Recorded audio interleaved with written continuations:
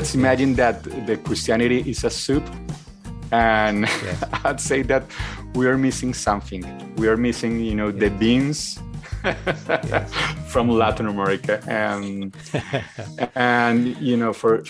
for me to be here in Canada is part of a long-term project.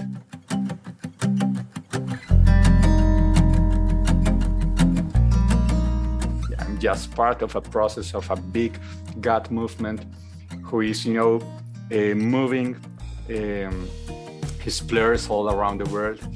And I think he brought us here, to be part of a global culture and to help to put some of that richness into the soup of global Christianity.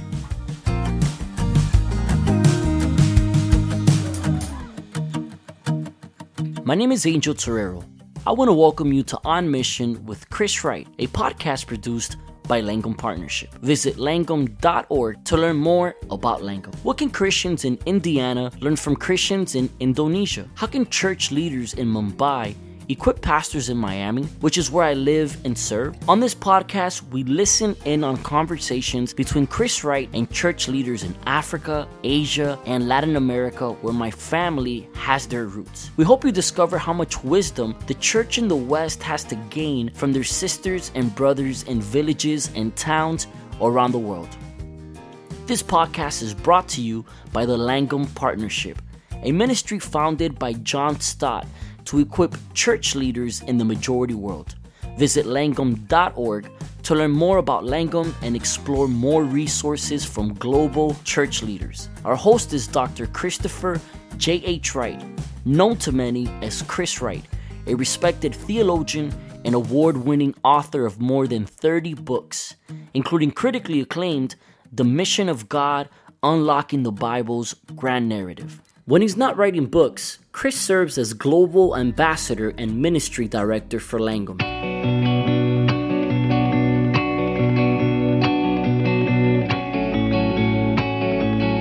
Today, we pick up with part 2 of Chris's talk with Santiago Benavides, a Colombian songwriter and musical artist who is currently on mission in Canada, living and ministering among Latin American immigrant communities, supporting missionaries serving throughout Latin America, and encouraging other artists in their calling. Chris and Santiago continued their discussion on the intersection of art, faith, and mission with a look behind the scenes at Santiago's powerful song, El Ruso, and the cartel hitman turned pastor who inspired it. They'll also explore how the people of Colombia retain faith, resilience, and hope despite the devastation left behind by 60 years of guerrilla warfare, drug cartels, and the internal displacement of millions of people. Dame una fe sencilla, como risa de niños cuando juegan, como gota de rocío que se rueda. I need to come back to your experience in the Biblical Seminary in Medellin, the Biblical Seminary of Colombia, where you studied theology, and one of your teachers was one of our beloved Langum scholars, Milton Acosta. And I remember Ben Homan, the president of Langum Partnership in the USA, once saying, "We love our scholars, but we love their students more." Yes, absolutely. You probably heard him say that, which is why he found your story and life and vocation so, in a sense, so inspiring, because in some ways, at least in some respects, you are the product of the teaching and the input of a Langum scholar, Milton Acosta. So I'm wondering if you'd like to tell us a bit about that and anything in particular that you learned from him in your studies there in Medellin. Wow, many things I can tell about Milton. The first thing that comes to my mind is his sense of humor. Yes, that's right. Which is always a mark of intelligence. A sense of humor is always a mark of intelligence. Well, of course, I can admire his excellence. He's an excellent scholar and very, very committed, not just to the academy, but also to Colombian reality.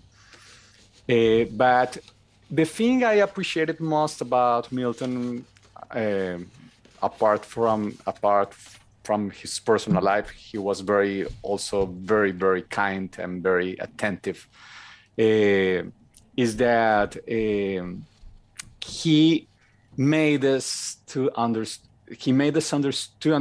yes, that beyond the scriptures, which we tend to see as something religious, there was a living actual culture. He wrote a book, and its title was always very, very, remarkable to me. He wrote a book called "The Humor in the Old Testament," and the subtitle he fucked for this the book, and maybe some of you don't know about it because later on he decided not to put this subtitle, but the subtitle he fucked was, the title was "And the Humor in the Old Testament," and the subtitle was "A Very Serious Subject." Yes. Good for Which him. was, of course, a very, very, funny thing in Spanish. The play of the words is great. But, yes. He was maybe the first person who led me to think that there was a culture that, for example, let's say this, and it has been so crucial to me to remember when writing songs, for example. He was the first person that let me see that Jesus didn't tell religious stories. Mm-hmm. Jesus told, stories about life, about the sun, about, a grower who was, planting the seeds and all that stuff, things that most of the people could relate with.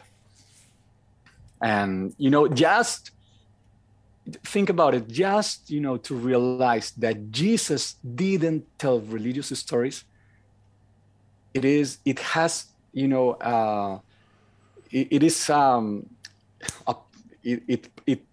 makes a difference in the way we approach to our teaching, to our art creating, as Christian artists, because our, let's put it this way, temptation is just to use what we know is already regulated by the orthodoxy. Yes. Safe, absolutely. In terms of language, in terms of content, and in terms of proposal. Yeah. And certainly Jesus was not safe. Absolutely. And we need to remind that, because that's right. Maybe this safety, this fear to offend is the thing that, enslaves us the most. I mean, I'm thinking of artists, of Christian artists. The fear, and of course, it was because he wasn't safe. He wasn't safe that they crucified him. So when you follow in his footsteps, as he pointed out, you will sometimes get that kind of treatment as well. Absolutely, yes. So, absolutely. Yeah. While you were there at the seminary in Medellin, you met Julian El Russo. And quite a character, yeah. Yes, a character. Now, many of us have heard the song that you wrote about him. Russo le decían en el bajo mundo de Medellín, de todos los del negocio, tan solo él pudo sobrevivir. Just as briefly as you can, tell us the story of Julian and how it came that you met him and why you then wrote that song about him. Well, I met Julian at the seminary. He was one of our classmates, and it was very notorious that he struggled a lot to learn. Yes. And when wondering why, we start discovering his story. Sorry. It happens that Julian grew up in the outskirts of Medellin, in one of the most dangerous slums there, the Comuna Nororiental. De todos los del negocio, tan solo él pudo sobrevivir. Estatura mediana, de espaldas anchas, look militar. La ropa toda de marca, colonia Jean Paul de la original. And Julian got involved with the gangs at a very early age. He came from a small town in Colombia called Pennsylvania, which is not the USA Pennsylvania, but a small town called that way. And he came because he had an accident. A big fruit, a mango, fell on his eye and twisted it. So his family moved to Medellin looking for attention for his kid, and he had to face the mockery of his mates at school and all that stuff. And when he got his eye straightened, his heart was already twisted. And he started, looking for acceptance and respect among the gangs. So rapidly, he evolved in the gang world, in the underworld down there in Medellin, and he made it to be one of the soldiers of the Escobar's drugs cartel in the 80s, during the 80s. And when ending one of the vueltas, one of the crime diligences he had to make, he was caught by the police and ended up in prison. And while in prison, he started thinking to kill himself. He was so desperate, absolutely no hope, with absolutely no hope. And when thinking of it, an inmate with him, who was with him, he saw that Julian was thinking of killing himself, and he told, "Hey, dude, don't do it. I know something that can change your life." And he wasn't, of course, a theological scholar. Just was an inmate, and he said, "Jesus can change your life." And Julian didn't believe a word of that, but he decided not to kill himself. And some days later, start to talk with this guy, and start to attend the church of the jail. And while in the jail, he started, becoming a Christian. And 10 years later, he was released and start a ministry in the very same neighborhood when he grew up at those years. So I knew this story, and I thought it has to be told as a song. And I wrote a song called El Ruso, which was his nickname in the gang world.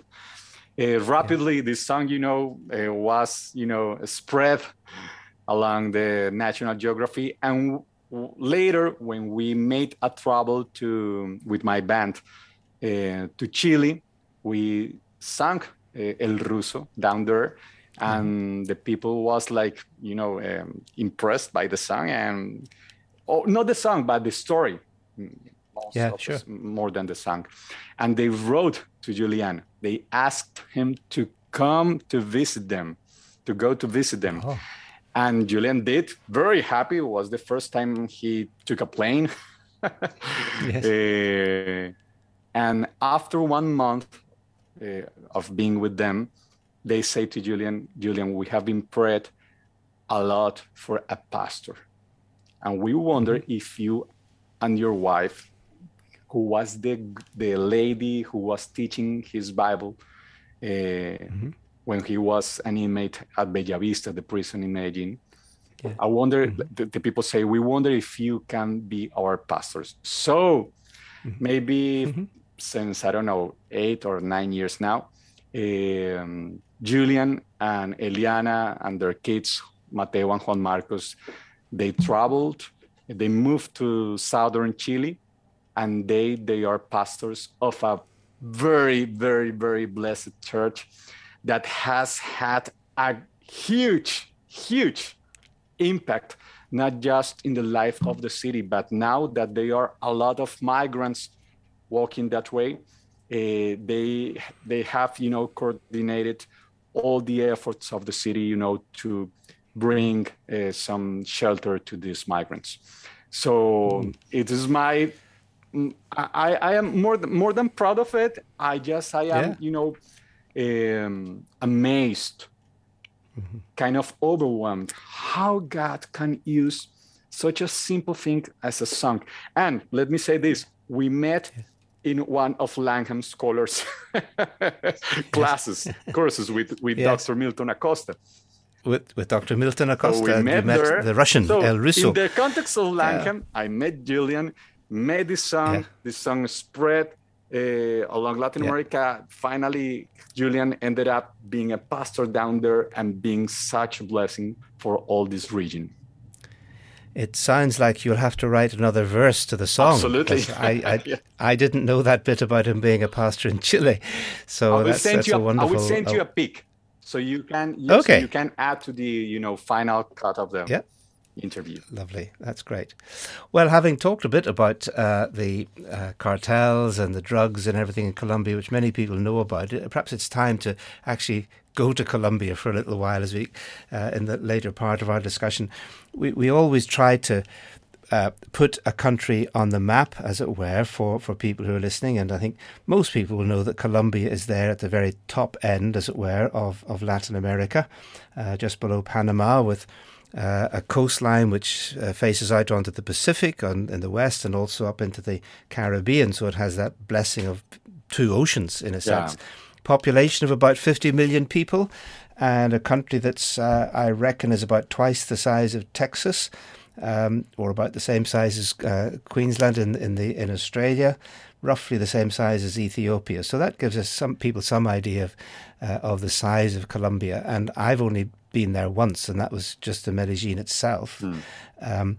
But I mean, people know such bad things about Colombia, but I'd like you to tell us some good things. What do you love about your country and your culture? Well, let me tell you, Colombia is a wonderful, wonderful country. Those who haven't been there yet have to. To. Colombia is a land of artists. It's not in vain that many of the well-known artists of the moment are coming from Colombia, and specifically many of them are coming from Medellin, which is the second main city. But in some ways, they mock each other, Bogota and Medellin, Bogota is the capital and Medellin is the second main city. They mug each other saying, we should be the capital. No, you are the second main city, and all that stuff, But yes, Colombia is a land of mountains, of incredible natural beauty. It's also a land of talent, a land of joy, of dance. People in Colombia sometimes they have a say, that Colombia is el mejor vividero del mundo, the best place on the earth to live. And of course, it's not. But just the fact that in despite of all our problems, people are capable to say such a thing is meaningful, is significant. How? In the midst of such adversity, people can say this is the best place on earth to live.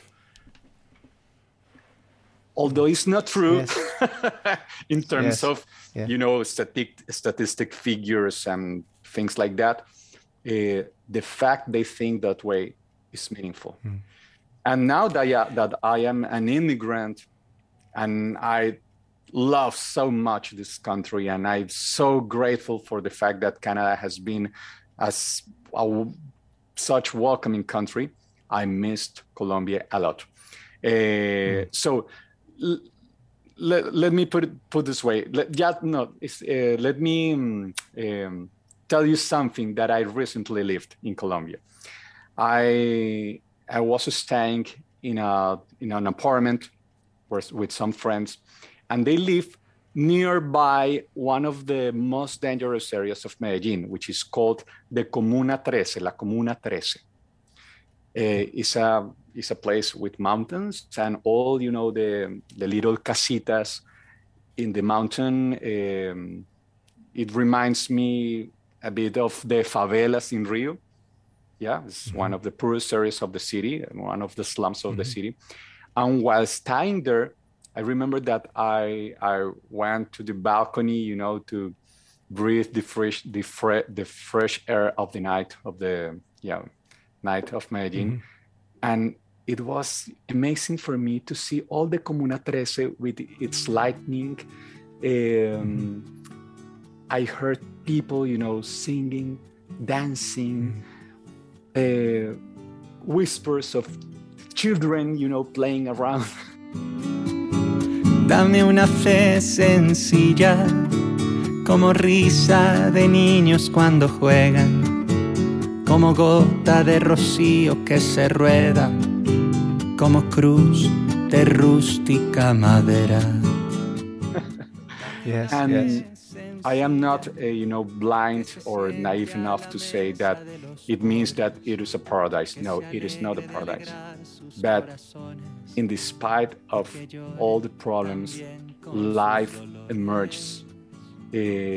Colombia is a resilient land, and I would say that mark, that faith that we can make it because God is keeping us, is sustaining us. And in Colombia, it doesn't depend if you are evangelical or whatever. People will say, "Mi Dios está conmigo."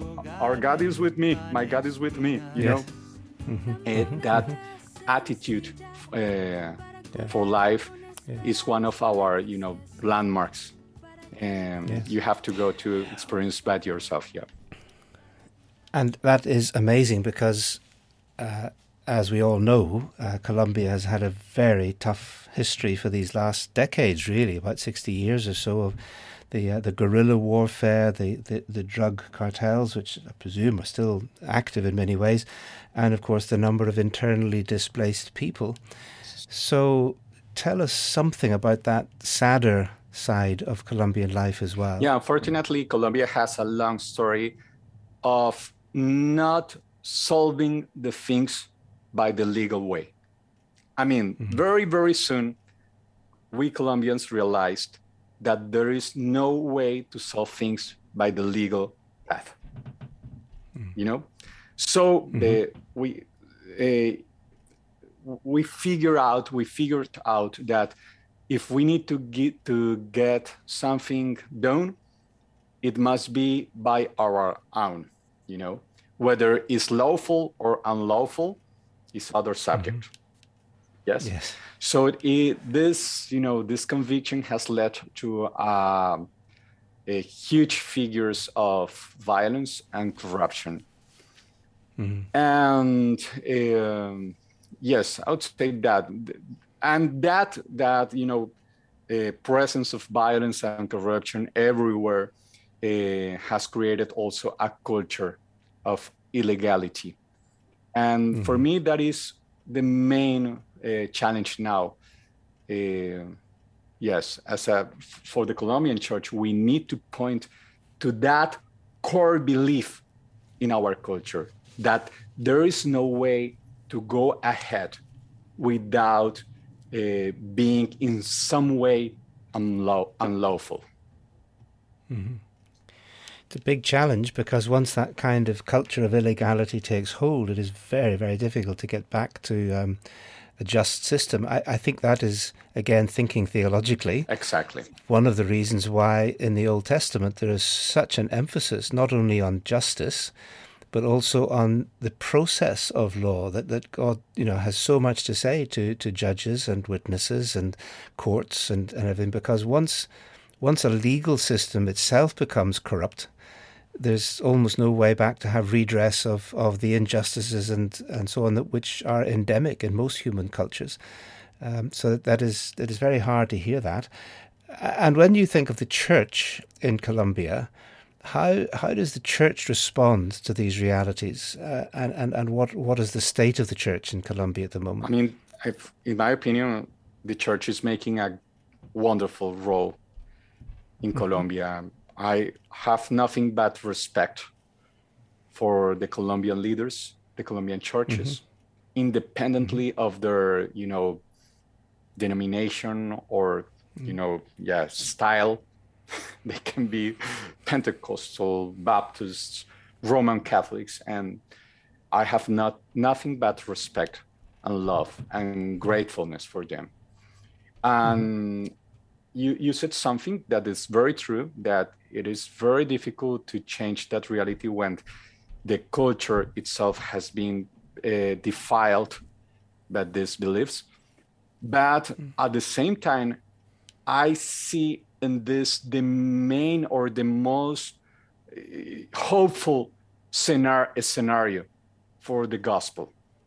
I myself, I was a kid who grew up in the streets of Bogota. I wasn't a poor guy. I was not a poor guy, but my family was struggling a lot financially. And to be totally honest, I didn't see, a way for me to go ahead. I didn't see it. So I started very, very young to singing at buses and at the corners of Bogota, trying, to gain attention through some way. I remember that I start singing very, very rude songs with a lot of obscenities and things like that. And when I heard the gospel, and I start, for example, I remember that in our youth group, we sang a song, which is a psalm that says, find your delight in the Lord, and he will grant the deepest dreams of your heart, for example, which is totally biblical. And for some, kind of prevention to prosperity gospel, we are not longer talking about that much, but it is a crucial message. And for me, it was my salvation. I grabbed that through with all my heart. Yes, even though I can't see a path, I know that the Lord knows what is in my heart. And I know that he will make a path for that. He will bring a breakthrough in the midst of this situation. And now that I have, lived my 40s, and I have experienced that is not just a good, a nice say, an optimistic say, to calm down your sorrow or your hopelessness, but that is a truth,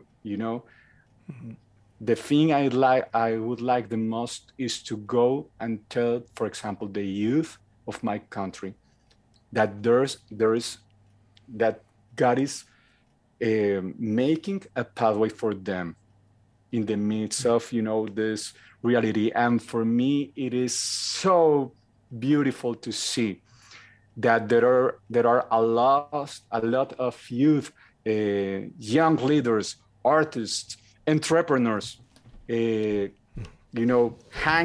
on that certainty and walking by faith in Colombia. And for me, yeah. I'm very encouraged to hear that, because there are other sides to the story as well, and people, it's hanging on to that hope and that faith in God in the midst of circumstances that seem all the time to deny it. I remember your good friend Jorge Atiencia, a lovely Colombian brother, we love him very much in Langham, once saying, when some of the more recent violence was getting even worse in Colombia, that he said at that time, he said he felt he was living a kind of Habakkuk faith, or a Habakkuk life, that is walking by faith but without the blessing, that is trusting in God but not seeing, as it were, the results of it. But what you're saying is that there is a voice that can preach faith but also say God will make that way and God will provide for those he cares for. Absolutely. That is my certainty now. And that is, I would say that if we need to put our core belief, our message in just one phrase, that would be mine. God will make a way for you. Even though the circumstances are desperately bad, God will make a way for you to go on, for your family to go ahead. When we got married with my wife, we chose, and I recognize we weren't that original in this. We picked up of our, verse for our wedding, that famous verse of Jeremiah 29, because I know the plans that I have for you. Then, even though it's not, the most cryptical or enigmatic verse, and is very used and maybe abused, I do think that reality, that God has plans for good, and he intends to do good to his people. And for me, that is a message. And let me say this. Maybe if we would talk about this 3 years ago, I would have to try to make a more sophisticated statement. But now I am an immigrant. And I need to hang on these certain things day by day. So in my daily life, there's no room for sophistication, which is not useful, absolutely useful for my day by day, for my step by step. So that is the reason, because maybe I have arrived to that, conclusion, to that way to summarize my faith now. And that verse that you quoted from Jeremiah, of course, was also written to people who weren't exactly immigrants. They were exiles, and they weren't there by choice, of course. They were there because of the judgment of God, and so they were in a desperate situation. And yet God says that they're to settle there, and they're to pray for the city where God has put them, and to seek the shalom of the city. And then God says, and I've got good plans for you, even though those good plans would take another 70 years to come to fruition. So it was a long-term promise and hope for more for their children and their grandchildren than necessarily themselves. But it is still the truth that God cares for his people, and God's goodness will win. What message would you have then? You said this is what you would want to say to young people in Colombia, but you're now in Canada, and obviously you've travelled elsewhere in the world. What would you say that either you personally or the church in Colombia would want to say to the Western church, meaning the wealthier church of the North, for whom the kind of childhood that you had would not really ring true? People have so many opportunities, so many paths that are already open to them. What is the word of the Colombian church to the Western church? Well, not just for the Colombian church, but for the immigrant church. I'd say that we put a seed of faith and resilience and hope, and I remember that I had the wonderful opportunity the gift to be in 2 world global gatherings, both in Malaysia 2006 with the Lausanne movement, and then in the third Congress in Cape Town. You were in Yeah. Cape Town. We should have met Yes, there. I was in maybe. Cape Town too, but we didn't know each other then. I was maybe one of the youngest men there, and it was a great experience for me. And I remember thinking something which is not, ethnocentric or something like that. But I remember thinking, it's what a shame that as we just speak Spanish, because in Latin America, maybe we are the region of the world that are less, willing to speak other languages, and especially English. But now the thing is changing.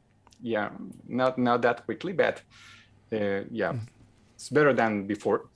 But what a shame that we are not able to put all the richness of Latin American heritage in the world Christianity taste. Let's imagine that the Christianity is a soup, and I'd say that we are missing something. We are missing, the beans from Latin America, and for me to be here is part of a long-term project, which is not absolutely. I am part of it. I am not the process itself. I'm just part of a process of a big God movement, who is moving his players all around the world. And I think he brought us here, to be part of a global culture and to help to put some of that richness into the soup of global Christianity. That's lovely. I appreciate that, and I very much hope that will be the case, because I must say that although I can't speak Spanish myself, every visit that I've made to Latin America I have enjoyed so much. And I've been to Argentina and to Bolivia and Peru and Ecuador, Brazil, and every time it's enriching, it's enjoyable, there's such a warmth. It's such a vibrant Christian culture, which doesn't make it perfect by any means, but it's very much part of God's church. And I think I would use, rather than the image of soup, which is sort of all blended together, I think more of a salad bowl, in which everything is there with all the different colors and textures and flavors, but each one retaining its own distinctness, but somehow all together within the salad bowl. So, yeah. So that's wonderful. So, Santiago, what's next? Are you aware of any particular thing coming up that we could pray for? Well, thank you. Well, the next projects we have is to translate some songs into English. We have started yet. Good. And we are working on it. Now we have maybe 8 or 7 songs already translated, well translated. Practicing my pronunciation to sing them well.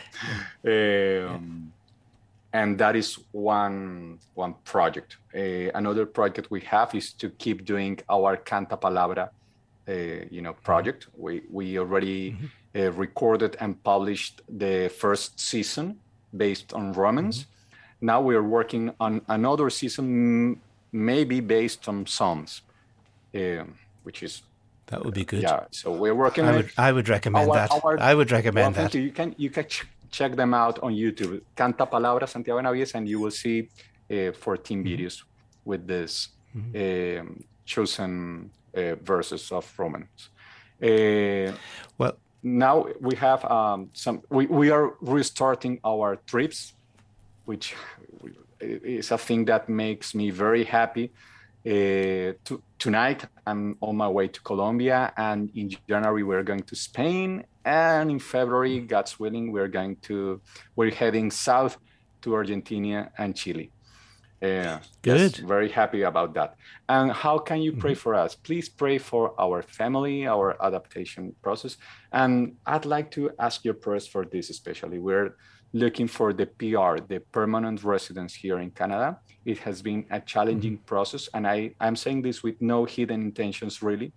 But one of the things that we must prove that we are financially sustainable, here in Canada. And we work with a missionary agency, LAM, Latin American Mission, but maybe most of you are familiar with these missionary agencies. They don't pay their workers; they are just channels,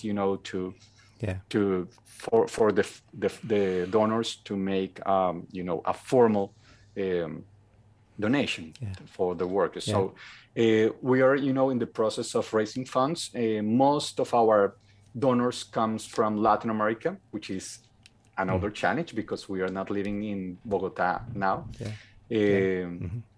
But yes, please pray for us in that way. We have learned, to trust God. We have learned, it sounds like we are totally done with that task. No, we are in the process of learning. But one thing we have learned during this time is that God is under control. Yeah, God has everything under control. Sorry. So yes, pray for that. And that is our wish, our project as family. And we hope to be a bridge between these two words, Latin America and the global culture. And yes, the rest is on God's hands. Let us certainly pray for that, and I will do that right now. And I'm also, Heavenly Father, thank you for this conversation with Santiago. I do pray for him and Diana and their son and daughter that you will provide for them. They've proved already over many years that you can and that you do. And so we pray that you will bless them as they continue to trust you in that way. Protect them also in these travels that they will be doing to different parts of the world, in this world which is so rent with the COVID and the pandemic. We just pray that you'll protect them and their health and their lives in that ministry as well.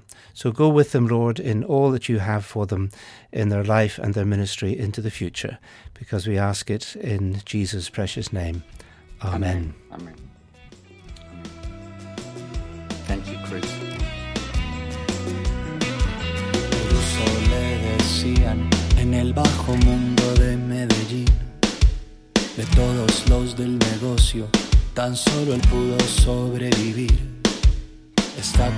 That's it for today's episode. What a joy it is to hear from an artist and theologian like Santiago, who is using his voice and his gifts to move across borders and minister to the global church. As Chris said, mission is from everywhere to everywhere. Thanks for joining us today, and follow the link in the episode description to hear more of Santiago's music, including his newest album, Canta Palabra. El que algo busca, algo va a encontrar.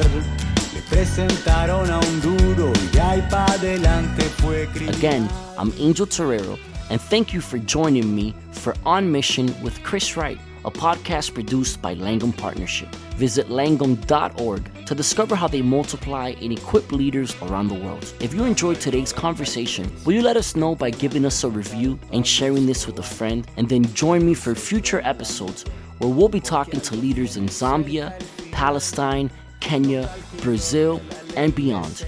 We look forward to having you join for our next episode of On Mission with Chris Wright. In the meantime, God bless. 25 años de condena le dieron en